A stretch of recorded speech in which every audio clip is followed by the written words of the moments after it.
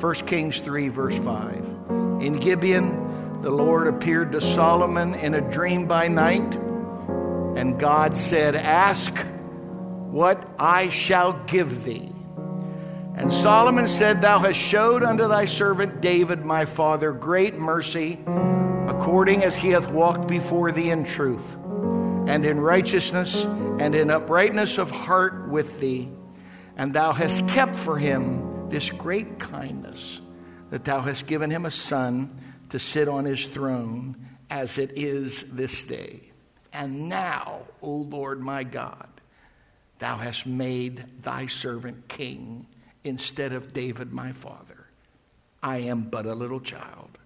Watch, I know not how to go out or come in." So my subject for you to consider today will just simply be entitled, Coming and Going. If you'll have a good attitude, you can sit down. Okay? That we'll be able to know all the heathens. And looks to me like I'm the only one standing. So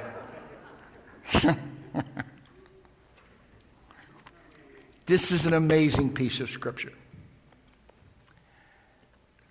He is George Jones. You know, I'm a country kid. So they say when you go to heaven, everybody gets a harp. One translation calls it a guitar. I think you just might end up with a little country western in the New Jerusalem. If not, we're all going to be eating fajitas and, carnitas and whatever. Just,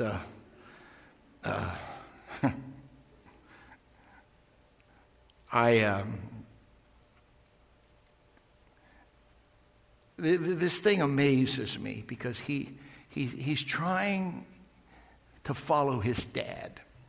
George Jones, who was an old country western guy, wrote a song years ago, and it goes like this. Who's going to fill their shoes? Who's going to stand that tall? Who's going to play at the Opry and the Wabash Cannonball? Who's going to give their heart and soul to get to me and you? Lord, I wonder who's going to fill their shoes. That's the way Solomon felt. He is following his amazing dad, and he's overwhelmed. Watch. In Gibeon, the Lord appeared to Solomon in a dream, which means he prayed this prayer while he was asleep. So don't discount some of that stuff you had. It wasn't just because you ate too much pizza. Because when you think of it, all of your other senses are offline, but your spirit doesn't go to sleep. So God can deal with you sometimes. If you'll program your mind and your spirit before you go to sleep, I promise you there will be times you'll wake up with the answer. You'll go to bed saying, what am I going to do? But if you'll program your heart, when you wake up, you'll know what to do. God dealt with you while you were asleep. I've had that happen to me on repeated occasions. And of course, if you're familiar with the story, he said, I'm not asking you for money, not asking you to be famous, but would you please give me wisdom to be able to judge the people? And the Lord said, because you didn't ask me for money and you didn't ask me for fame, I'm going to give those to you, and I'm going to give you wisdom. And it may be 22, chapter 20. This is what it says somewhere in 1 Kings. It said, when they heard of the fame of Solomon concerning the name of the Lord. So Solomon is known all over the world, but what he had convinced, is it on the screen behind me? That's Matthew. Matthew, you're amazing. I have had hundreds of people follow me when I preach, but there's nobody like Matthew Cawthron. He has got anointed fingers and an amazing mind. And I always know when I just pull some scripture flying by the seat of my pants, he'll have it here behind me for you. So But look at it. He had convinced his world that the reason I am who I am is because of the name of the God that I serve. And he's praying this prayer, and the order of it, the syntax of it, is very important. Watch. I would have thought it would have said, I don't know how to come in. I don't know how to go out. But that's not what he said. He said, I don't know how to go out, and I don't know how to come in. And so you have to leave things before you come into something else. And you got to be willing to leave them. I'm dating myself with this story. It stuns me, really, because, in my mind, I'm still 25. But there's just way too much evidence to the contrary. And so it stuns me when I tell stories and there's people out there going, who's he talking about? My oldest daughter, one time, she said, Daddy, you need new stories. And I said, no, I don't. I just need a new audience. I got great stories. I just need people that have never heard my stories. And I've always enjoyed history and whatever. And Richard Nixon always intrigued me. And this is back in the 70s. 1972 was an election. If you've ever heard the term Watergate, and many of you, of course, weren't alive back then, but Richard Nixon was so paranoid that he had a guy working for him named Howard Hunt. And Howard Hunt was over a group of guys called the Plumbers. And they were pros at breaking into buildings and putting phone taps and all. And so the Nixon administration was so paranoid that they broke into the Democratic National Headquarters at the Watergate Hotel, and they bugged the phones. And they were successful until one of the bugs broke. So these guys had to go back in and fix one of these phone taps that they had, and that's when they were caught. And it was a huge scandal that ended up with Nixon having to resign. And until no president had ever done that. And Nixon was a political animal, and he really did a lot of amazing things. But what stunned me was when they had the election. They broke in before the election, but when they had the election, Richard Nixon won the presidential election in a landslide. George Washington is the only president that ever was voted in unanimously. As near as they could tell, not one person voted against George. Now, that's probably going to happen in this election. Not. But it just stunned me that Nixon was so paranoid, and he had it in the bag. And to this day, it is the largest margin of victory besides George Washington that any president has ever had. And so Nixon went into the White House in his second term in a landslide victory. But he almost left with striped sunshine, which is when you're looking out behind the bars. And if it wasn't for a Michigan guy named Gerald Ford, who pardoned him, who knows what had happened with Nixon. He knew how to come in, but he sure didn't know how to go out. And I want to talk to you for a few moments on just the value of being to be able to come to church. Just the privilege to come to church. When Israel, when you study, what is it? It's Acts. Off the top of my head, it's probably Acts 7. When Stephen was giving his amazing message, Stephen called Israel the church in the wilderness. That's a big deal. And so when you read, it's probably Corinthians 10 and 11, all these things happened unto them for examples unto us. And they are written for our admonition, not theirs, for our. So everything that happened to Israel in the Old Testament was for you and me. There's a scripture in Romans 15 and 4, probably. The things written aforetime were written for our learning, that we through patience and comfort of the scripture might have hope. So this stuff that happened there, it influences us today. And so here they are in the bondage of Egypt, and Moses goes up to Pharaoh and he said, we want to go worship our God. And Pharaoh gives him 4 alternatives. First of all, he said, okay, you can worship your God, but stay in Egypt. You don't have to leave. Moses said, no, it's not going to work. So then the second time, Pharaoh said, okay, you can leave, just don't go far away. Third time, he said, okay, the men can go, but leave the wife and the kids here. And then the fourth thing he said was, okay, you can go, but leave your flocks and your herds here. Now, I didn't know the difference, but a flock was goats and sheep, but a herd was cows. And Moses, this is really, I had a lot of courage. He looks at Pharaoh and he said, we're leaving, and we're not worshiping here. We're going far away. We're not coming back. We're taking the family with us, and you're not going to get my sacrifice.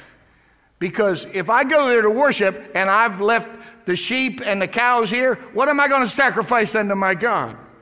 I'm taking my sacrifice with me. And he said this, we're not even going to leave a hoof. Not a hoof. And it's obvious they went by the cemetery, dug up Joseph's bones, because he said, bury me shallow, boys, because I already saw it. We're going to get out of here one day. And when we get out, take me with you. And so they leave. And it's a great analogy for you and I and the way we serve the Lord. Satan will say, okay, you can serve him, but stay here. Don't change. Second thing is, okay, I'll let you go, but don't go far away. Do you know that one of the signs of end time in Revelation, it said there will be spirits like frogs that will come into the land. See, I'm a hillbilly boy, so I know lots about frogs. And I had pals, we'd sneak onto the golf courses at night because that's where the biggest frogs were. And we'd shoot them with bows and throw these spears with these prongs, and we'd take them and you chop them, the back legs, and skin them, and you put them in a pan. This is where a really cool part. They twitch while you fry them. So that was cool to a hillbilly boy. Say, they're still alive, man. And and it was beautiful white meat. Said, oh, it tastes just like chicken. No, it doesn't. It tastes like a frog. But we was trying to show how masculine we were, and you kill these ferocious frogs that could kill you at any time if they wanted to. And you're taking your life in your hands when you go frog gigging, But let me tell you I tell you where you hunt frogs. You hunt them on the shore. You never hunt frogs in the middle of the lake. And you never go 100 yards from the end of the woods. Frogs are edge creatures. They never get too far out in the water, and they never get too far away from the water. And I meet people like that in church. They'll serve God, but they never get real far away from the lifestyle they used to live. And then they'll go back into that, and they'll keep, the Lord's memory, and He's still. It's just you can't do that. Serve the Lord, but for goodness sakes, don't make your wife and kids obey your Neanderthal ideas. Or okay, serve them, but pay the 10% tax. Are you out of your mind? And that's what we say to the enemy of our soul. We're leaving, okay? All you're going to see is smoke and taillights. We're not coming back, all right? We're going far away. Abraham said, I'm looking for a place called yonder. And it says, and we're taking the wife, and we're taking the kids, and we're going to make sacrifice to our God. And you're not going to stop that. That's the mindset that you have to have. If you're going to serve the Lord today, you're going to have to throw away your rearview mirror. There's 360 points of direction, but 359 of them are wrong. I read a lot about the Apollo thing when they went to the moon, and there's still goobers that don't believe we went to the moon. It's nuts. You want to read something, see something goofy, get on YouTube and watch these people who believe the earth's flat. It's nuts, but I remember that thing back there when they went to the moon in '69, but when they came back, this is what Armstrong and the other guys said: we were only on course less than 5% of the time.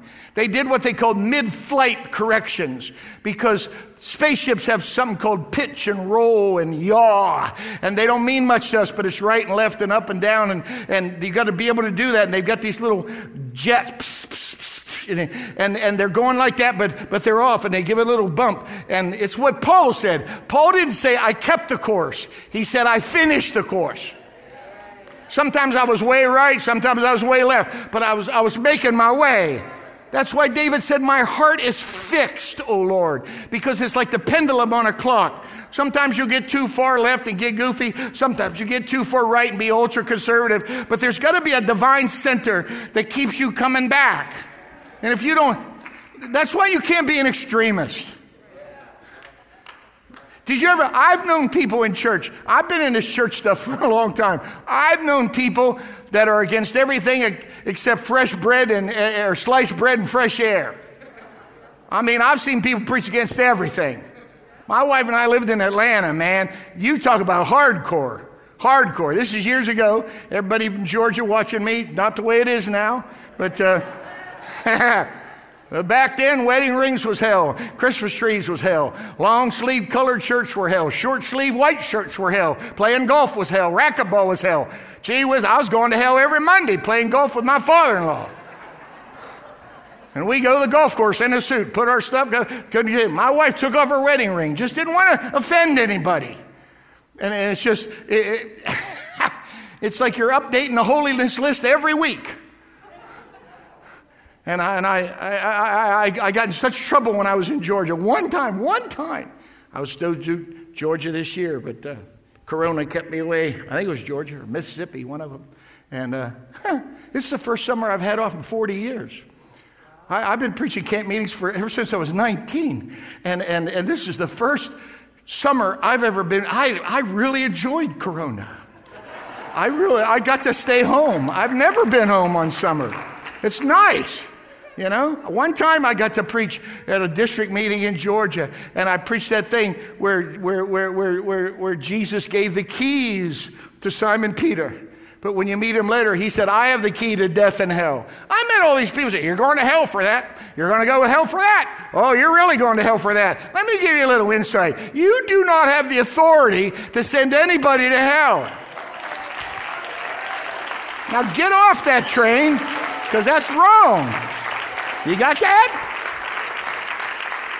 Jesus gave, I think there's 5 keys on the ring. I think he gave Peter keys to open up to the Jews, to the Samaritans, and to the Gentiles. See, this is where I got in trouble. We got enough work on our hands just opening up doors of blessing and revival to people. I don't have time to send people to hell. I don't. I'm not in the killing business. I'm in the saving business. Remember Peter? Hey, Lord, what if how about 7 times? Pretty good, huh? He said, how about 70 times 7? Do the math, okay? You sleep 8 hours, you're up for 16. Take 16 hours times 60 minutes. Find out how many minutes that is, okay? Then take 70 times 7, which is 490. Divide 490 into how many minutes there are in 16 hours. What it comes out to is about every 2 minutes. In other words, about every 2 minutes of every day, you ought to be forgiving somebody something, which ought to teach you something. Forgiveness is a full-time job. You don't have time to keep score. You don't have time. The greatest people I've ever met have two character qualities. They are givers and they're forgivers. Those are the greatest people I've ever known in my life. And it's just to build a real church, See, God's fair. The same way you judge other people is the same way he's going to judge me. So I'm going to err on that mercy because I know Harold better than anybody else knows Harold. I'm going to need lots of mercy. Now, you can lie and say you don't need that, but you do. Watch this. Here's Mark 10. And they came to Jericho, and as he went out of Jericho with his disciples, a great number of people, blind Bartimaeus, the son of Timaeus, sat by the highway, say, here's verse 47, Jesus, thou son of David, have mercy on me. Now, I give you the history. In the back of your Bible, you're going to have maps. There'll be the one with the 12 tribes in Israel. There'll usually be maybe a map of Solomon's temple. There'll usually be Paul's missionary journeys. But there will be a map, usually in the back of your Bible, that this was the land of Palestine during the ministry of Jesus. And you'll have Galilee and Jerusalem up on the top. Then you got Samaria, and then you got Judea. And the Jews never went through Samaria. See, years ago, Assyrians were an occupation army in Israel. And Jewish girls started marrying these Assyrian soldiers. And that's what a Samaritan is. It's a half-breed. It's somebody that sold out. That's what Orthodox Jews think. And so they would walk around Samaria. And there's a scripture, I forget what book, it said his face was set like a flint. And what it was Jesus went straight from Galilee right to Jerusalem. He's headed straight there. And they thought he was prejudiced. He wasn't prejudiced. He had a destiny with the cross. So he didn't have time to piddle around. But he's on his way through Samaria, and he's in this city called Jericho. Lots and lots and lots of history about Jericho. Remember, that was where the walls fell down?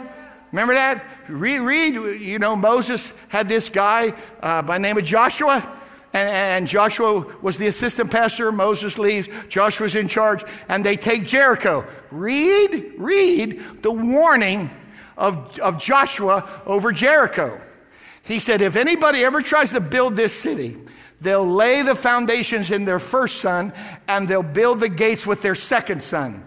400 years later, a man rebuilt Jericho, and this is what it said. He didn't serve true God. He believed in child sacrifice. He took his first boy in order to please his God, and he burned up his boy and mixed the ashes with the asphalt for the wall foundation. And then when they put up the gates, he killed his second boy, and the prophecy of Joshua came true. So Jericho's not a good place. And here's this guy, Bartimaeus. And people just read that and they don't do the homework. See, Jesus one time said, blessed art thou, Simon Bar-Jonah. He was talking about Simon Peter. He was saying, Simon, son of Jonah, because that's what Bar means. I wish I had time to teach you about Abba.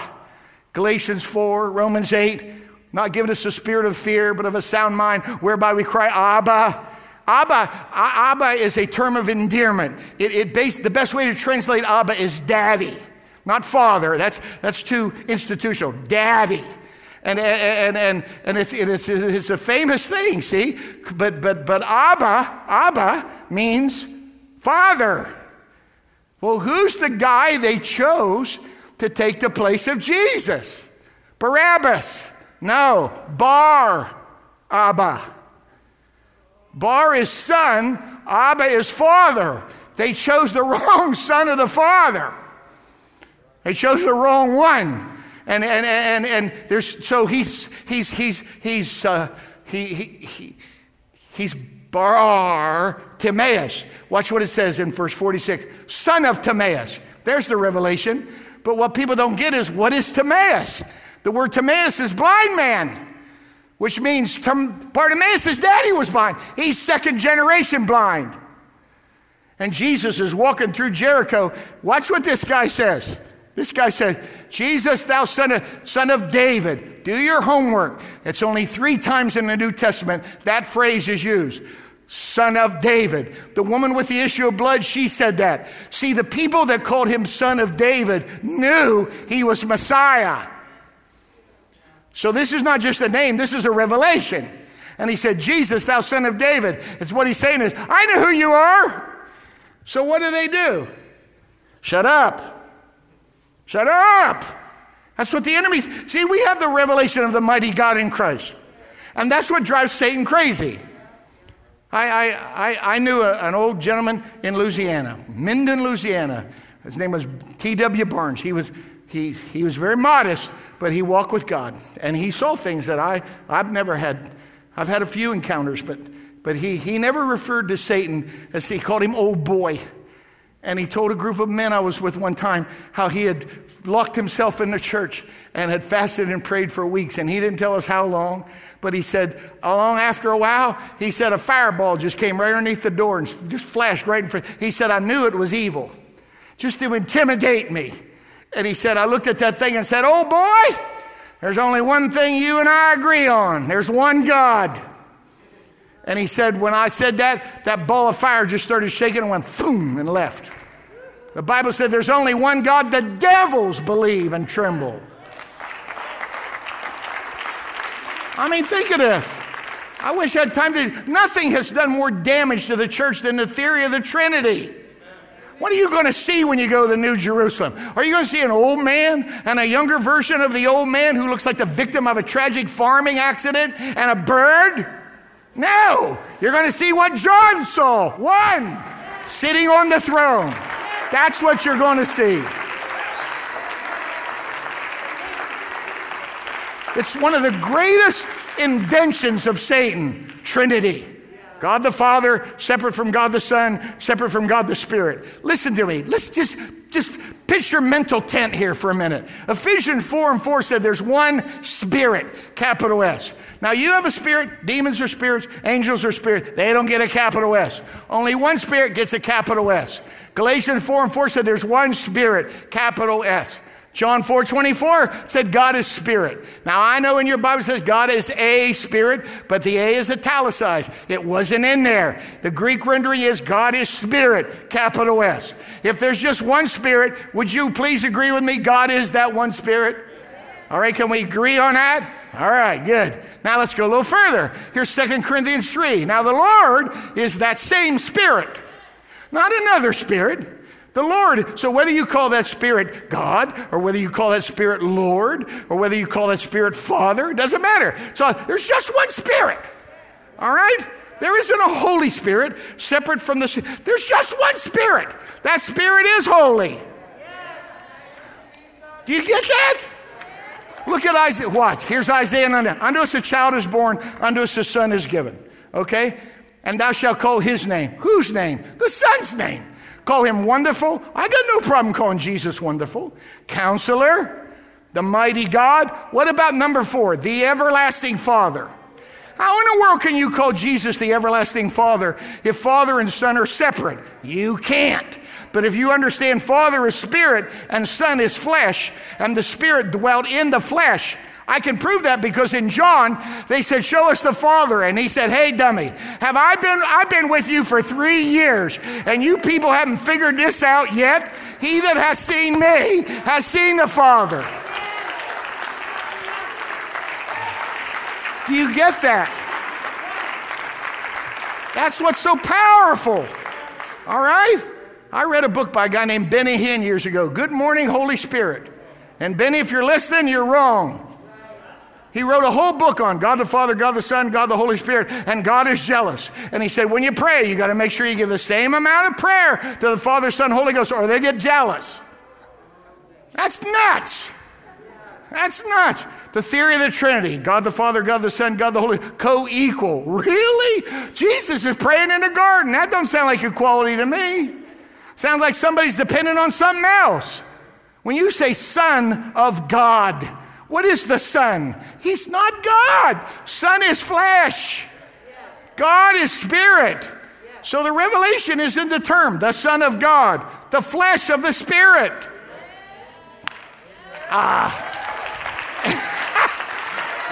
You don't have to be a genius to figure this. You don't have to be IBM compatible to figure this out. There's just one Spirit. Jesus is not Jehovah Jr. He's not the second person in a fictitious trio of beings. Jesus is the visible manifestation of the Spirit of God. God is spirit. John said, or Paul said, no man has seen God at any time. One time he said, unto the King, immortal, eternal, invisible. See, there's only one legal liquid that can deal with sin, and that's blood. But God is spirit. If he remains spirit, he can't redeem anybody. But if that spirit overshadows some girl and something's growing inside of her called child of the Holy Ghost, now we're talking. Because he doesn't have an earthly father. And that blood that's in him is different. It's the redemption of the whole world. That's why it's called precious blood. It's very rare. Hallelujah. What are you talking about, Pastor Robert? I'm saying that when Bartimaeus said, Jesus, thou son of David, he's saying, I know who you are. I know who you are. And back then, same as today, the enemy's going to try and shut you up. So what's our response? Same thing. He cried even more. I know who you are. I know. Don't let the enemy shut up your revelation. See, watch. It's not what Jesus did that got him in trouble. He said, for which of my good works are you stoning me? They said, you're a man and you're making yourself God. We're not stoning you because of the miracles. You're a blasphemer. So it's his identity that's the issue. And when you understand who Jesus really is, woohoo!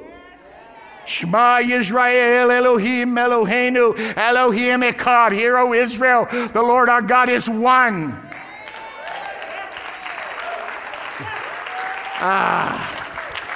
Quit thinking in terms of Father, Son, Holy Ghost. Think in terms of flesh and spirit.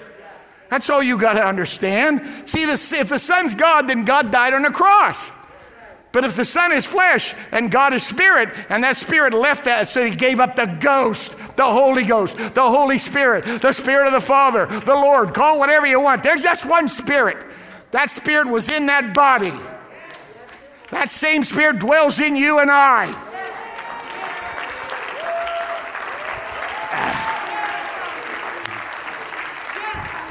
Jesus' name. You gotta understand this, because Jesus said it's the greatest revelation in the history of the world. They said, what's the greatest commandment? He didn't say, don't steal. Don't go ripping off your neighbor's stuff. He said, hear, O Israel, the Lord our God is one. It's why Jews don't want anything to do with Christianity, because they don't understand the numerical integrity of God. God's not three persons. It's one spirit that did three things. I'm a Trinitarian. I believe in three, but three what? Not three persons. I believe God created the world. I believe that same God dwelt in flesh to redeem mankind. I believe that same spirit lives in you and me to give us the ability to rise above sin. That's not three persons. That's one spirit doing three things. I'm a father. I'm a son. I'm a grandfather. I got all kinds of titles. That doesn't mean I'm different people.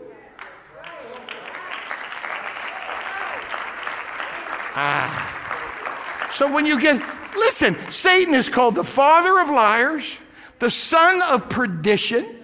He's called an evil spirit. How come no one ever made Satan into three persons? Why? Because he's behind this. He's trying to, remember the Vegematic, slice and dice 27 different ways. That's what the enemy does, just trying to slice and dice your God up. I'm not serving a midget. I'm not serving a dwarf. Jesus, thou son of David, have mercy. Watch this verse.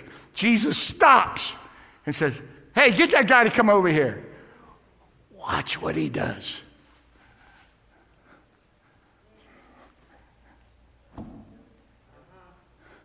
Because you could identify beggars with their garment. Before he even gets to Jesus, he took his garment off, said, won't need that anymore. I'm never going to be that again. Before he even came there. That's the attitude. Remember the wise men? It said, and when they came to where the young child lay and they fell down and worshiped him, number one. Then they presented gifts, gold, frankincense, and myrrh. And then it says, and they departed into their own country another way. I like that. First of all, forget your gifts. I don't care what you're good at. I'm not interested in your gift. God's interested in you. You come and worship him. Oh, God needs me because I can do this. I got a big bank account. No. God's looking for worshipers. The church, religion's looking for workers. Jesus is looking for worshipers. That's why I told you Wednesday, forget all this foolishness. It's not about race. It's about grace. Don't get sidetracked with all this stuff right now. Stay focused on what's going on. Why? Because this is so powerful. That's what's going on here. Before you even got to where Jesus is, I'm not going to be that anymore.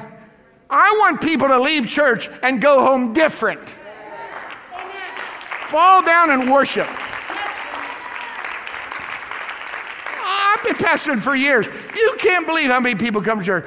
Pastor, I can do this and I can do that. I got lots of money. And most churches will say, we can use you. And that's exactly what happens. You get used. I don't care what your gift is. I'm looking for worshipers. For the Father seeketh such to worship him. First, you got to be a worshiper. And then you get ready to give your gift. And it says, if you come and bring your gift and you got aught with your brother, you got to leave your gift at the altar. Go get reconciled with your brother, then come back, give your gift. Don't try to show off in front of Jesus. I mean, you play hide and seek with Jesus. I don't really want to repent because if I repent, you're going to find out how bad I am and he won't like me anymore. I got news for you. You know, it's like here I am, senior pastor, First Church. Come here on tomorrow night and say, God, I did this, I said that, I shouldn't have said that. You really think Jesus is going to go, oh, shoot, not you, Harold. I knew some of them other bums would do that, but not you. No, that's why repentance is so powerful. He already knows. He just wants you to be honest. Go back to, boy. Here's Jacob. An angel said, what's your name? Do you really think an angel is that stupid that he doesn't know his name? The name Jacob means liar. And he's saying, I want to see if you're willing to admit that you're a lying bum. He said, I'm Jacob. He said, attaboy, now I can work with you. Now you're going to be Israel. You're going to have power with men and influence with God. He's the truth. He's the way, the truth. The most attractive thing to the truth is the truth. And when you start lying and play on other deception, he doesn't want anything to do. You got to serve him with your whole heart. Not 80%, not 90%. You got to give him the whole shot. Oh, God. Oh, God. Watch. Hey, this is the second service. I can preach longer, okay? Here's Esther 4. Esther 4. When Mordecai perceived all that was done, he rips his clothes, puts on sackcloth, goes out in the middle of the stage, starts crying with a loud and bitter cry. Doesn't get nothing done. Here's chapter 5 and verse 1.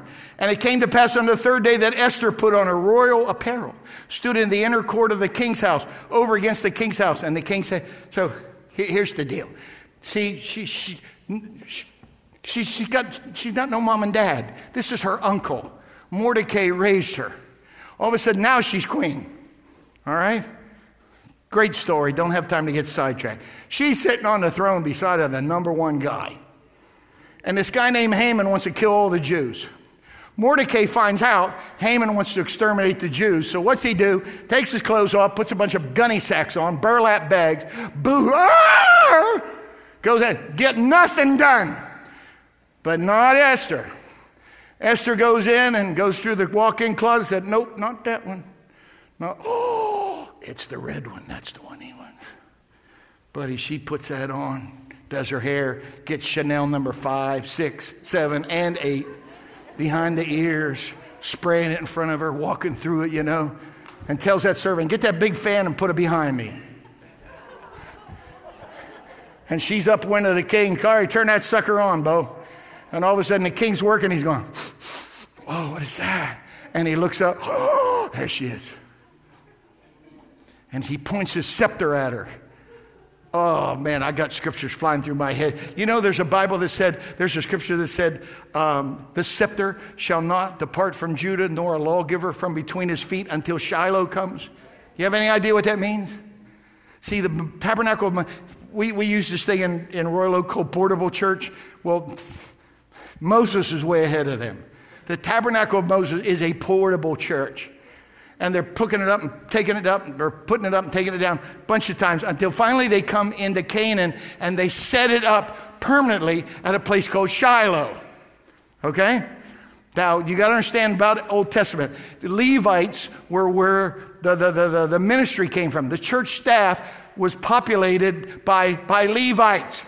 But Jesus, not a Levite.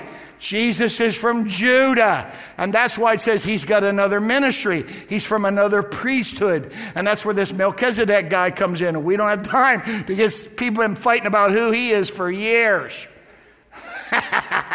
But here's what it's saying. It's saying Judah is going to have this scepter until Shiloh, and when Shiloh comes, it's leaving Judah. It's a prophecy about Jesus Christ. Because the Spirit of the Lord was dealing, read Hebrews 1, God who at sundry times and in divers manners did all kinds of stuff. But now, so what is Jesus Christ? He's God central. He's God, just like they set up the tabernacle in a permanent position. God took up residence in flesh. And it says now he's the lawgiver. Now he's got the scepter. What is the scepter? It's divine invitation if you're on the throne. King sticks out the stick, you get to come. He don't hold out the stick, you're going to have a really bad day. Even though she's queen, she doesn't make an appointment, but she has enough sense to put on her royal apparel. Okay? When the king sees her, he said, come on, hey, baby doll, come on, let's talk. And she said, they're trying to kill my people. He said, what do you mean my people? You're not the king, I'm the king. These are my people. No. My people are the Jews. And he said, you're a Jew? And he said, that rotten rat, Haman, read the thing about the king, got insomnia, and asked one of the men to call. This is the guy that doesn't do YouTube when he can't sleep. This is the guy said, hey, read me some of the journals from the government, you know. And a guy, God picks the page and talks about a guy named Mordecai who saved the king. And the king said, did we ever reward him? No, never. Put that down on the list. We're doing that tomorrow. And the next day, Haman shows up. And he says, can I do anything for you, king? He said, yeah, I need some help. He said, if you really wanted to reward somebody, he said, what would you do if you were me? He said, man, I'd get your big white horse out. I'd get your best robe and your big ring. I'd put your big ring on that guy. I'd wrap your garment around. I'd put him on your horse. I'd ride him right down Main Street and make everybody bow on their feet. And he said, that's a great idea. Haman thinking it's him, see? And he said, now you go get Mordecai and here, put this ring on his hand and go get my horse. And here's Haman bowing down to the guy that he hates. And here's this woman that makes it all possible because her uncle says, hey, sweetie pie, I know that's cushy on the throne right now, but did you ever think that maybe you are on the throne for such a time as this? Did you ever think that maybe, just maybe, the reason God put you where you are right now is to save a whole bunch of people? And I'll say the same thing to you. Did you ever think that maybe, just maybe, God is going to use you to touch a whole mountain of people? But you're perfectly positioned. Oh, Jesus.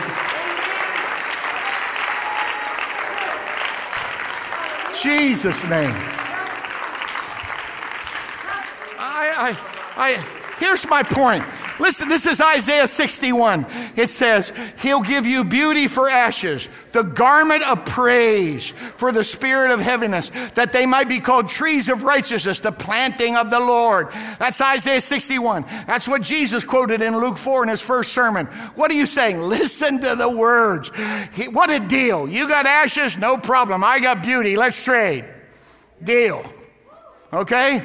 You got depression, oppression, heaviness. Fine. Here, I want you to put in the garment of praise. If you'll read chapter 4 and 5 of Esther, it says, and no man, there was a decree written, no man could enter before the king wearing sackcloth. So here's Mordecai out there scratching, itching. But here's the other gal that's got the sense. I tell you what, we're going to put on the right clothes. You can boo-hoo and sob and all you. I know apostolics act like 7 mother-in-laws moved in with them last week. You're not going to get anything done in the spirit if all you do is boo-hoo and sob. You have not because you ask, not because you ask amiss. Put on the garment of praise.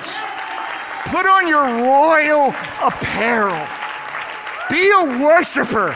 Nothing gets the attention. The effectual, fervent prayer of righteous people matters. I'm so proud of you. Somewhere, where's Butter at? He's got to be, see, I met Butter 6 months ago in a sweaty gym with Sean Knott. Sean will tell you this. When he walked away from me, I looked at Sean and I said, I don't ever remember saying this, but I think that guy's going to come to church with me. And Sean never batted an eye. He said, oh, don't you ever doubt that for a minute. Butter's coming. 6 months ago. But there he is right there with his sweetheart. And I tell you what's even better. See, Thursday night they have music practice, but it's not just music practice, it's prayer meeting. Because Drayden's got enough sense to make people pray before they start showing off their talents. So he sends me this video Thursday night. Here's our prayer meeting, Pastor. All of a sudden, look aside. Here's Butter over there with his hands up, worshiping God. Hey, Butter, we don't have church on Thursday night. What are you doing at church? A prayer meeting on Thursday night. Oh, Jesus. Listen, I watch this on Monday. We're getting somewhere. 5 years ago, it wasn't this way. We come in, pray for 20 minutes. People would yawn and say, okay, Pastor, time to shut it down. Say, I got 25 minutes. I'll name all the missionaries. Maybe that'll burn up 20 minutes. But I'm watching us now praying. It's not just talking in tongues.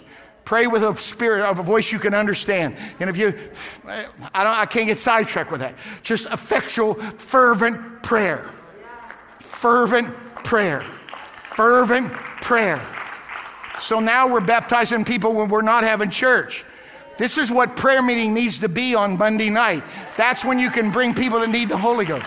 That's when you can bring people who need to get baptized. He's sitting right back there. We baptized him last Monday night. Wave your hand, my good brother. Look at him. He's right there. Why?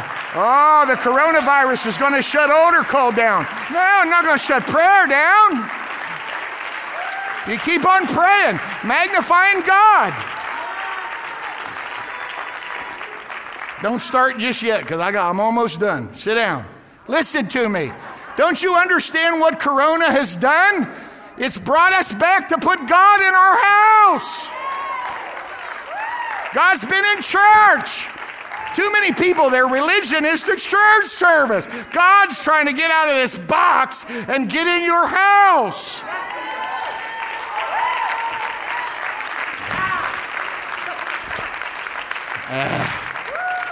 Watch. I'll give you some. Look, God gave me this. Really did give this to me.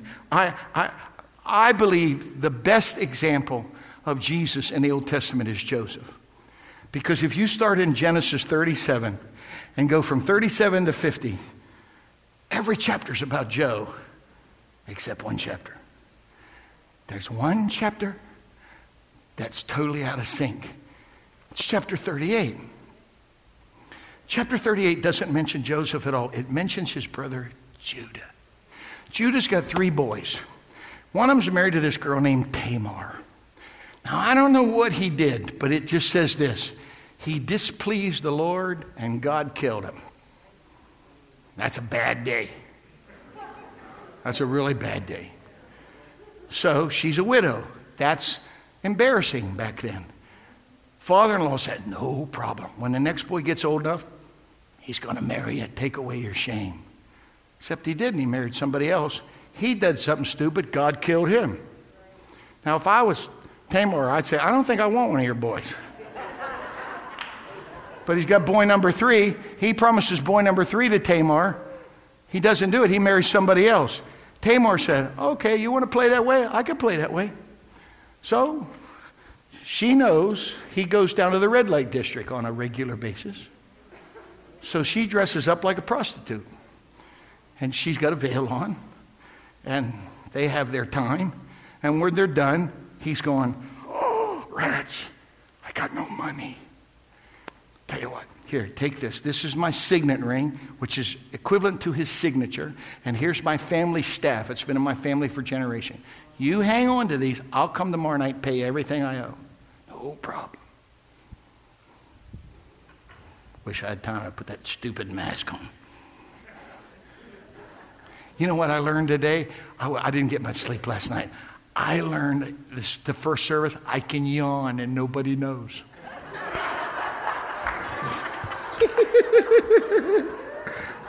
I learned I can stick my tongue out at some of you, and you don't know.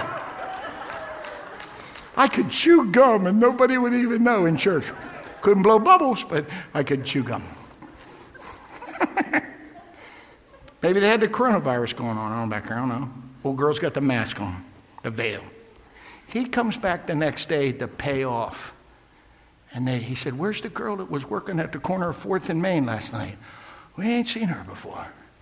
She didn't come back? No, she didn't come back. She don't come back. Except about 7 months later, they say, hey, Judah, you ain't going to believe this, man. Tamar's got a baby. What? She played the whore? Yeah, we're going to stone her. Get her out there, get us a pile of rocks, we're going to stone her. So here's this girl, belly, self-righteous father-in-law, getting ready to rock her to sleep, and it's big rocks. And he said, before we kill you, would you just at least tell us who the son of the bastard child is? And she goes, yeah, you recognize this ring? And I got your stick in my house too, you self-righteous reprobate. Watch. Matthew, you give us Deuteronomy 23. Watch what it says in Deuteronomy 23. I'll say illegitimate. I'm sorry, I said that word a minute ago. I shouldn't have said that word. An illegitimate shall not enter into the congregation of the Lord until 10 generations. Okay? Watch. Let me take you to a place in the Bible nobody ever reads. Matthew chapter 1. Everybody that reads Matthew 1 starts at verse 18. Now the birth of Jesus was on this wise. But if you read Genesis 38, Tamar didn't just have one baby, she had two. Pharez and his brother, I forget his name. Watch. Here's Matthew chapter 1 and verse 3. And Judah begat Pharez and Zerah, that's his name. Judah begat Pharez and Zerah of Tamar. Okay? So Pharez is generation number 1. Watch. Pharez begat Ezram. That's generation 2. Ezram begets Aram. That's generation 3. Aram begets Aminadab. That's generation 4. Aminadab has a boy named Naasson. That's generation 5. Naason's got a boy named Salmon. That's the guy that married Rahab, the other harlot. That's generation number 6. Salmon has a boy named Boaz. That's generation 7. Boaz has a boy by the name of Obed. That's generation 8. Obed's got a boy named Jesse. That's generation 9. Jesse's got a boy named David. That's generation number 10. Now read Psalms 122. I was glad when they said unto me, let us go into the house of the Lord. Because David is the first person in his family for 10 generations that were allowed to come to church. And you're going to sit here and play games with church. I don't know if I'll go today or not. Don't you ever have that attitude. Bring your sickness to church. Did you see my friend Artie Hodges on television? They interviewed my friend. Arthur Hodges is my dear friend from San Diego. He was on CNN last week because he argued in front of the Supreme Court of California. He's just a pastor. And they asked him to represent the evangelical churches in California. And he said, we believe water baptism is essential to salvation. And they said, your point is? He said, we can't baptize anybody online. They need to come to church and get in the baptistry. It was brilliant. And the interviewer was working with him, and he said, look, churches are not the problem. He said, if anything, they're a part of the fix, and they're part of the remedy. He said, we're so worried about corona. He said, what about despair? What about depression? What about people that feel alone? What about people that feel marginalized and shut up and feel like nobody cares? Now, I'm going to get in trouble for saying this because it goes everywhere, but I'm going to say it anywhere. We're too many like Gideon, hiding behind the well. Oh, thou mighty man of valor. Who, me? And so Gideon sends out the word. What was it, 30,000? I think it was 30,000. And this is what he said. Now, all of you that are afraid, go home. But if you're not afraid, stick around. Quit worrying about flattening the curve. Flatten the fear.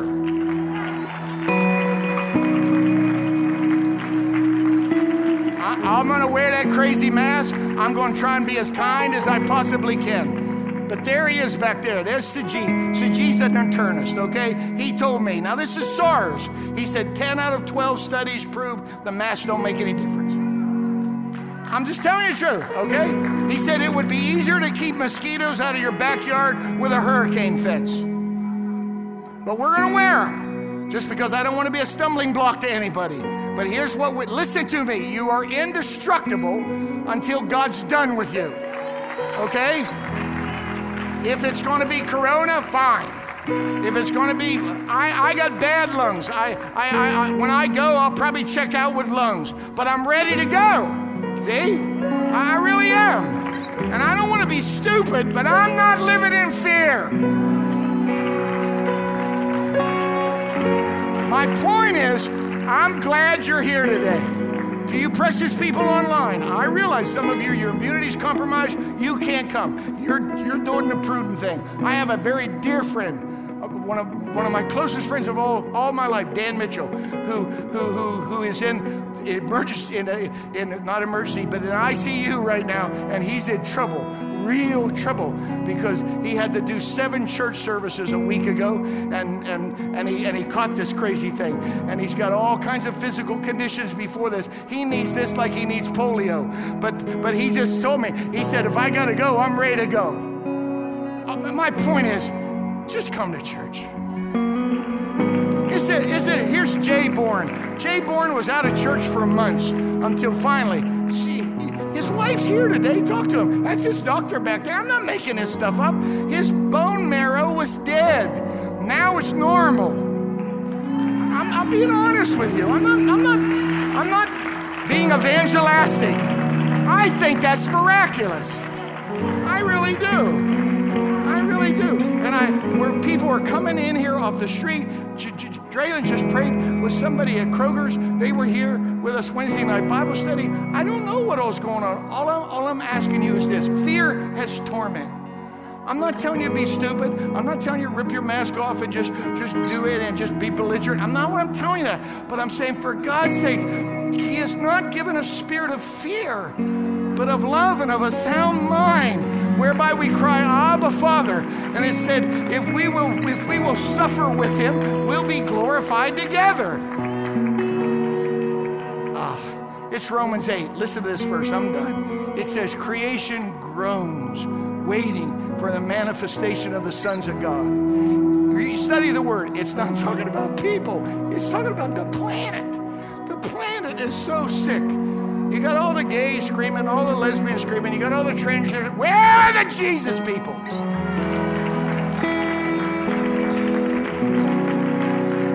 Read Malachi.